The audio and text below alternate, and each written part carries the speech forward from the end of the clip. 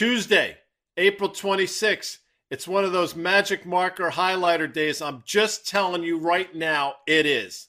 G Swizz here, joined by Dan Nathan for Market Call. Today's Market Call, Dan, is brought to you by CME Group, where risk meets opportunity. By the way, I love that. Whoever thought of that, genius. An open exchange, Dan, because they manage the virtual meetings that matter for the top companies around the world.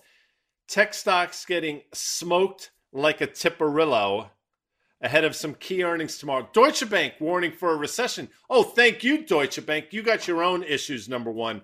And crude's bouncing, and Bitcoin at this key 38,000, 39,000 level. So much to unravel in 30 minutes. Dan Nathan. So you're putting it on the clock, huh, Guy Dami? All right, there you go. I mean, listen, last night you and I were on the set of CNBC's Fast Money at the NASDAQ, okay? And you and I, we had a particular sort of bearish bent despite the fact that there was a huge reversal in the afternoon. When we were doing Market Call at 1 o'clock, you and I were saying it was kind of weird, right? Some of the price action that the NASDAQ was unchanged, but yet all of these stocks that had been bludgeoned for the last few months or quarters were green. The fact that Apple was down 1% was keeping the NASDAQ unchanged. It was also interesting that the S&P was down and not trading particularly well. We highlighted some of the areas, energy, right? Banks were not acting well, material stocks, that sort of thing. And so last night on the call, we had that reversal. The market closes up more than 1%. And I actually said, I think it was really bearish, Guy. Like the stuff that got the rally going were the hardest hit, beaten up names, and the names that actually were the beneficiary of those stocks being beaten up, the rotation into some of those other areas were acting horrible. Well, here we are. Can you help me make sense? You just said it's a bookmark sort of day. Can you help me make sense about today's pricing? What has changed in 24 hours? I don't think a lot has changed at all. And I echoed some of your sentiments last night. You said it much more eloquently and succinctly than I was able to do. But I'll say this, and I'll say it again. Some of the most violent rallies take place in markets that are headed lower. Notice I don't say bear market because I don't get people all exorcised, but markets that are trending the other way. And we obviously saw that yesterday. You still have a VIX that's trading either side of 30, elevated clearly. You have a bond market that's broken. We'll take a look at rates at some point. But I mean, what's changed? Nothing's changed at all. It's still sort of market wants to head lower, trend lower. You're going to get these violent rallies in the middle of it.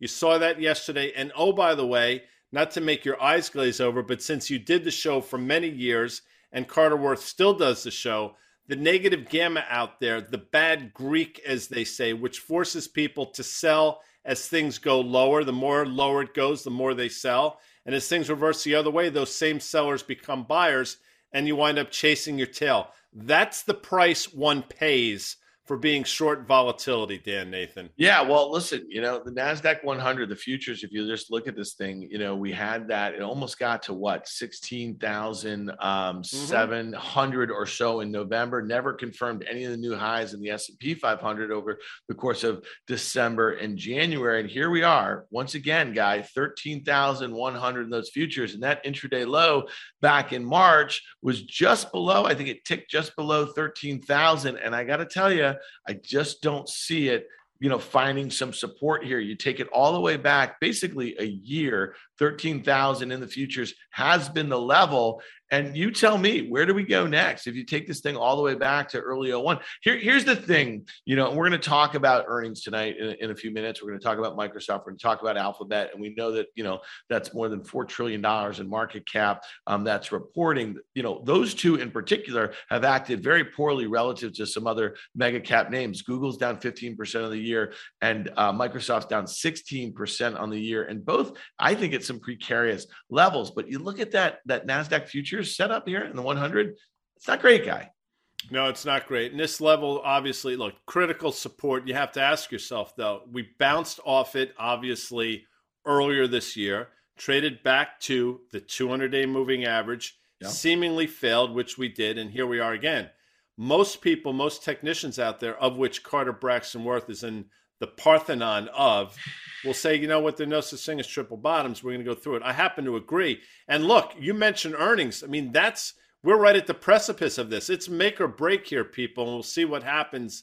And we'll look at some individual names. But this is clearly a key level. And with that 200-day moving average rolling over here, not a particularly bullish indication, just my sense. I mentioned Carter Braxton Worth. By the way, worth charting. You got to check it out. But he's big on this whole mind the gap thing. I love this. I mean, he's so good. By the way, I will say this, just to show you the extent of his work, his being Carter Braxton Worth. Peter Gerhard was a partner at Goldman Sachs. He signed up for Worth charting. He was so geeked up today that Carter put out a video last night around midnight. This is somebody that reached the upper echelon of trading and is enamored by Carter's Worth. If that's not a ringing endorsement, Dan, I don't know what is. Carter's been doing it for decades. And I think this chart's really interesting. I think he said to us yesterday on market calls that not all gaps need to be filled, but this one really seems like it's going to be. And he identified that 40-20 level. It's down about a little more than 4% or so. That's what he's saying right here. And it seems like a foregone conclusion. And I guess we're going to hit some of the points of why we think the market goes lower. But it's important to use the charts, I think, as a little bit of a guide point. I think this is really important, though, Guy. We talk about sentiment all the time. Our friend Michael Santoli from CNBC. Now, what do you do it when you trigger somebody? What you trigger. You call him triggering him. Yeah. So I just triggered you, but he has this little long running thing about his mystery broker, and you guys can, if you just Google it, you'll find that he's defined a little bit who this mystery broker is, or what his context is, or I don't know. I find it kind of interesting. I think people follow it. And Michael certainly has a decent handle on this, but they're talking about pessimism has reached extremes. Last week, I think we talked about that AAII, that survey, which reached a 20-year low at 15.8% of bulls. What do you make of sentiment readings like this? And when they get a lot of, they catch a little bit of a steam. I mean, listen, I will tell you, trade at your own peril without being cognizant of them. I wouldn't trade on them though. How's that? No, I mean, I think yesterday, the bounce we saw yesterday illustrated exactly this tweet. Obviously, these counter trend bounces are based exactly on that. When everybody gets towards one side of the boat, obviously, it's going to sort of list that way. Then everybody runs to the other side of the boat until you find some sort of equilibrium. Well, we obviously haven't found it over the last couple of days. And I have the utmost respect for Mike Santoli and his work.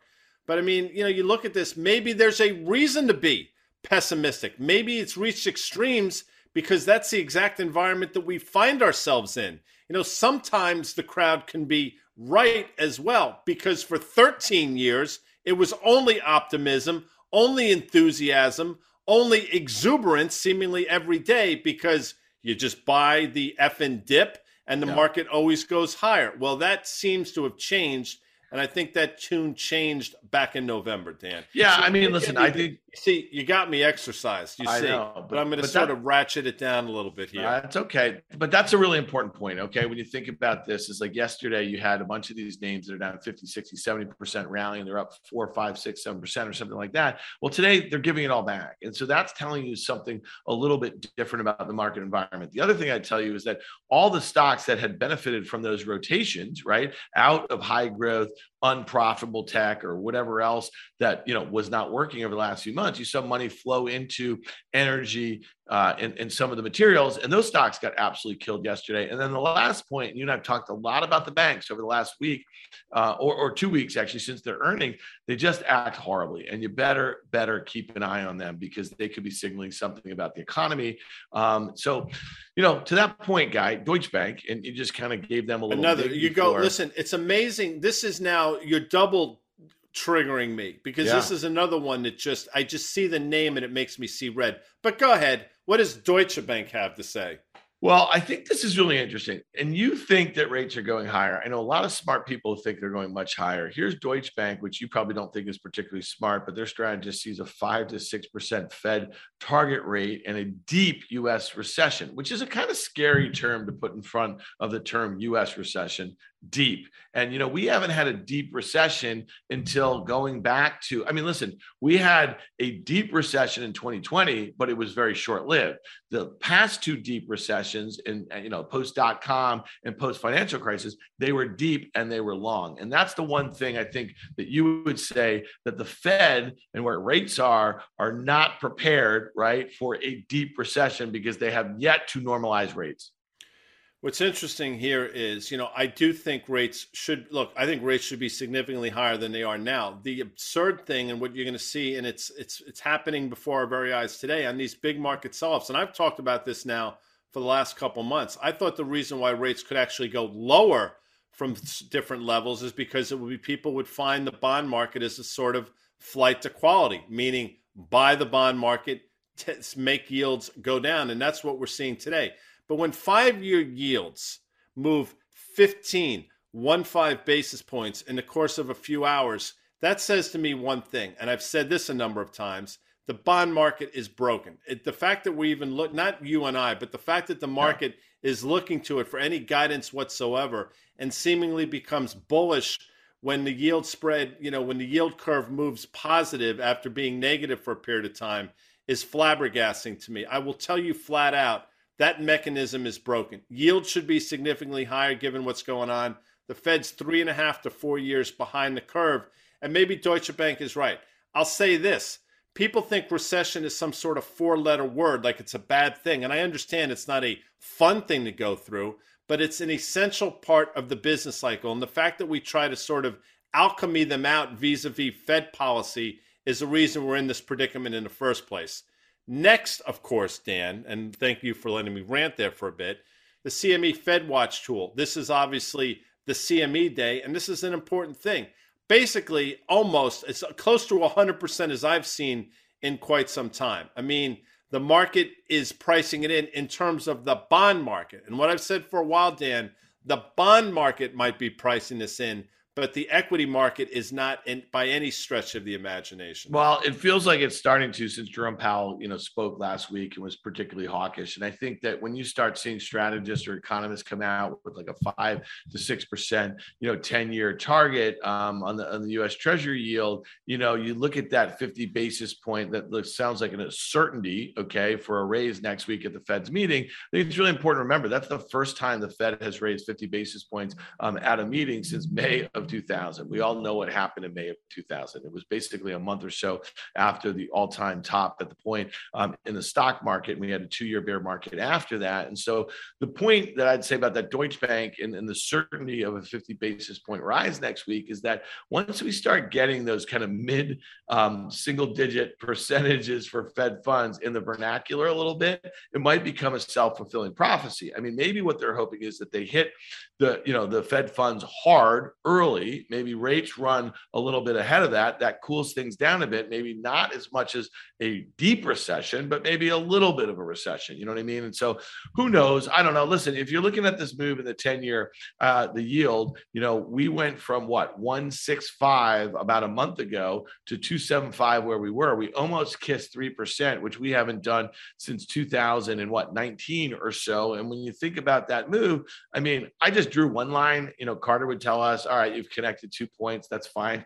Maybe that's a trend. But if that thing were to pull back, and it seems a bit extended, you're all the way back at 2.1. And under the circumstances of the Fed's certainty of raising Fed funds 50 basis points and to basically 1%, but the 10-year, if it were to come back near 2, that would tell you something very perilous about the U.S. economy, in my opinion. If in fact 10-year yields were to go back to the levels, even if they got back down to 2.3, 2.4, to me that would be on the back of a significant market sell-off. So an S&P 500, which is testing 4,000 and probably breaching that level, that to me would be the reason why yields would fall in that precipitous way. But we'll see. I mean, that would be my sort of the way I would map this thing out and the way I would game it out. But we'll see what happens.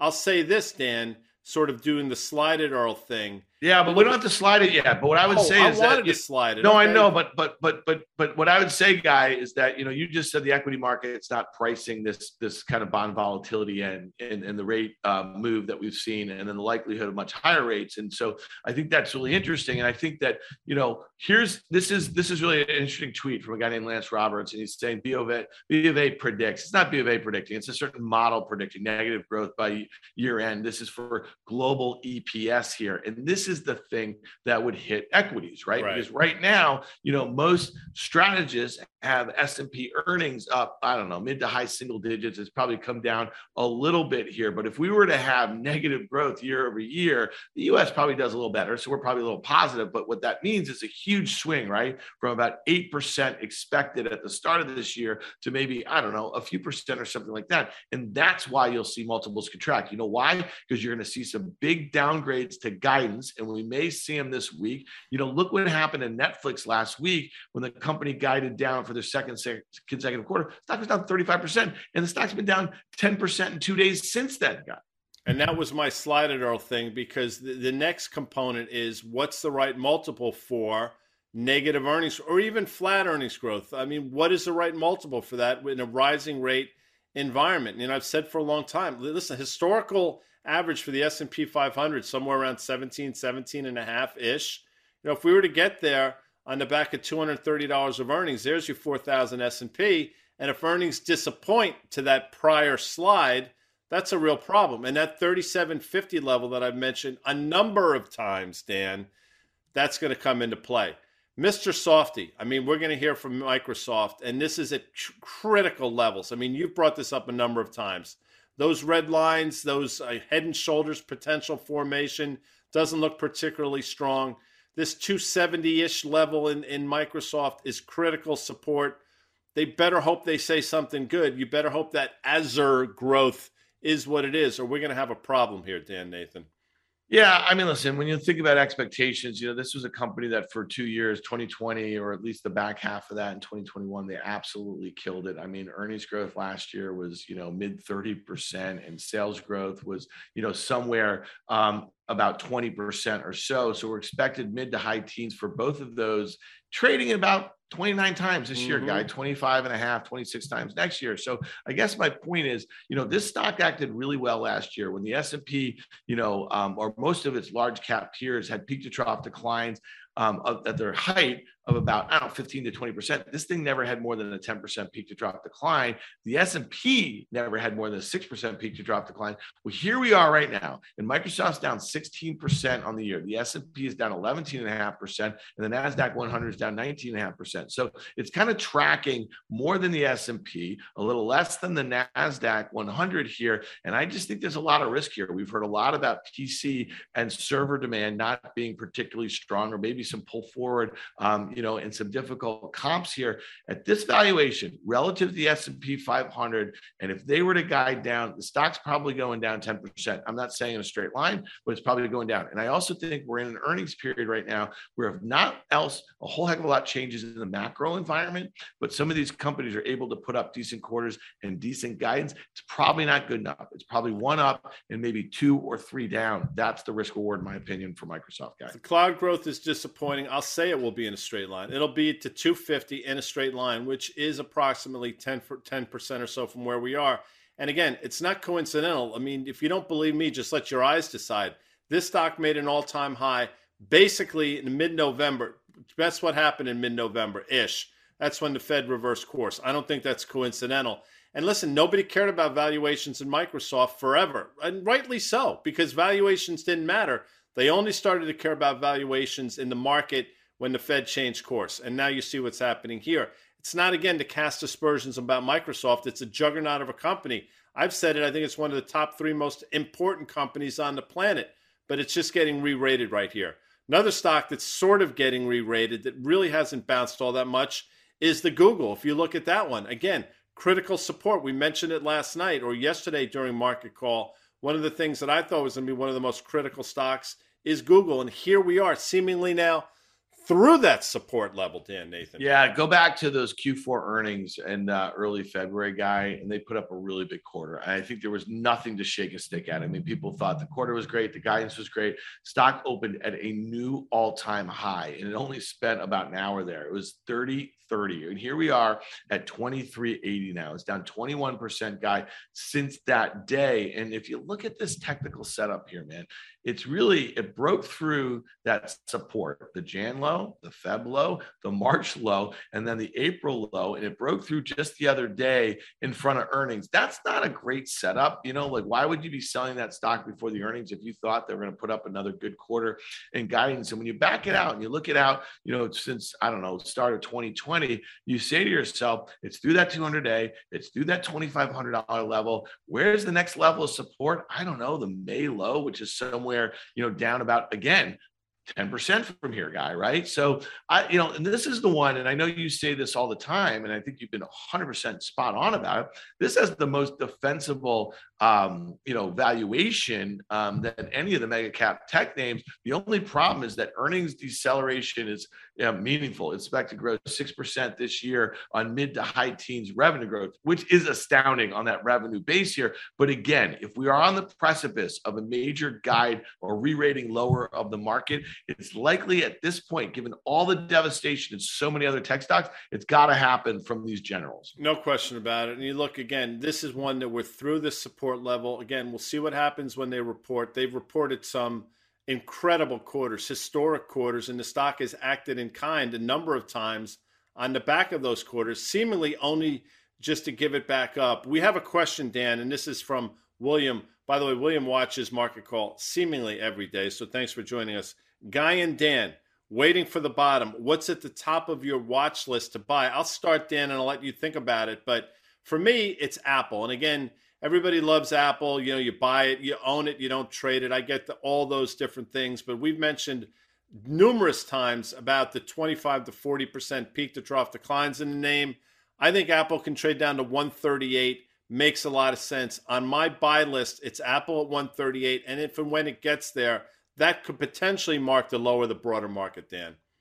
Yeah, and I'm just going to riff on that theme a little bit, Guy. I don't disagree with you on that. I mean, if it breaks that 150, that was the March low. You have that kind of 138 level, which is the October low.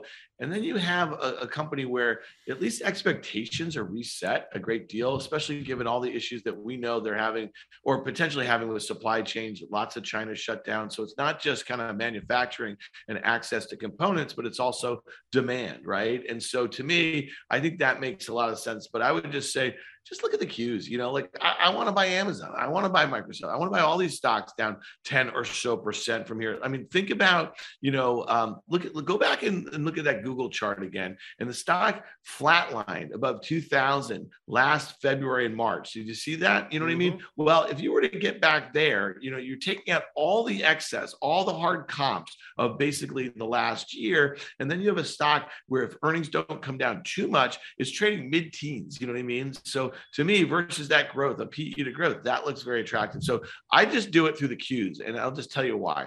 Those four names make up, I don't know, more than 30% of the NASDAQ 100. And then you have dozens of stocks that are down at least 50% in that. And if you have a long-term time horizon, that's the way I would play those, because you will have some idiosyncratic losers the way we've seen Facebook cut in half and Netflix down 75%. The cues is a good way to do it, in my opinion.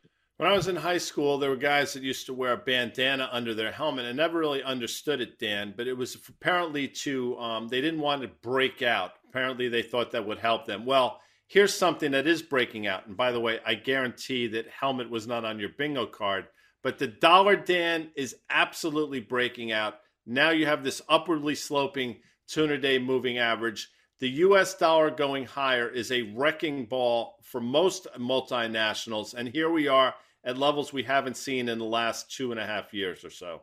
Yeah, it's interesting because, during the pandemic, when we had, initially all that monetary stimulus and the hope of all that fiscal stimulus, look at that, going back to the start of 2020. I mean, people did not know what to do with the dollar, right? They hit it first and then they bought it and then they brought it back and then it went sideways and then it went precipitously lower when it was very clear that the Fed was going to overdo it as far as monetary, and we're going to have rounds and rounds of fiscal stimulus. So we've had this march back, and I know you made this point in Market Call on many occasions.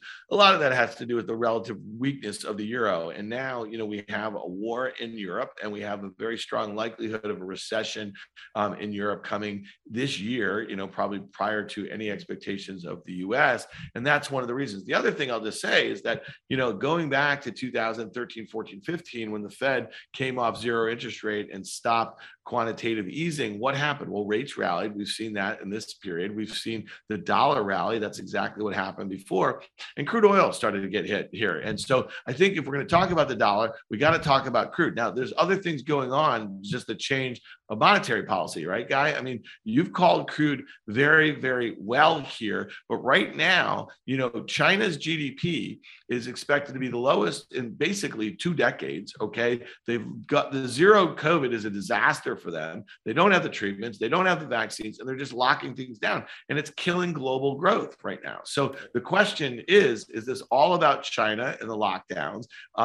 Because if crude were to come in kind of hard, to me, back towards that 200-day moving average down there near $83, that would signal that global growth is not going to be what most people think it's going to be, given what the supply-demand dynamics look like right now. Well, a couple things. So we find ourselves in this cone of death. That's the formation. Yeah. I've just given it the name. I know Amanda Diaz loves that because she can clip this and put it out there and talk about all things cones of deaths. But here we are.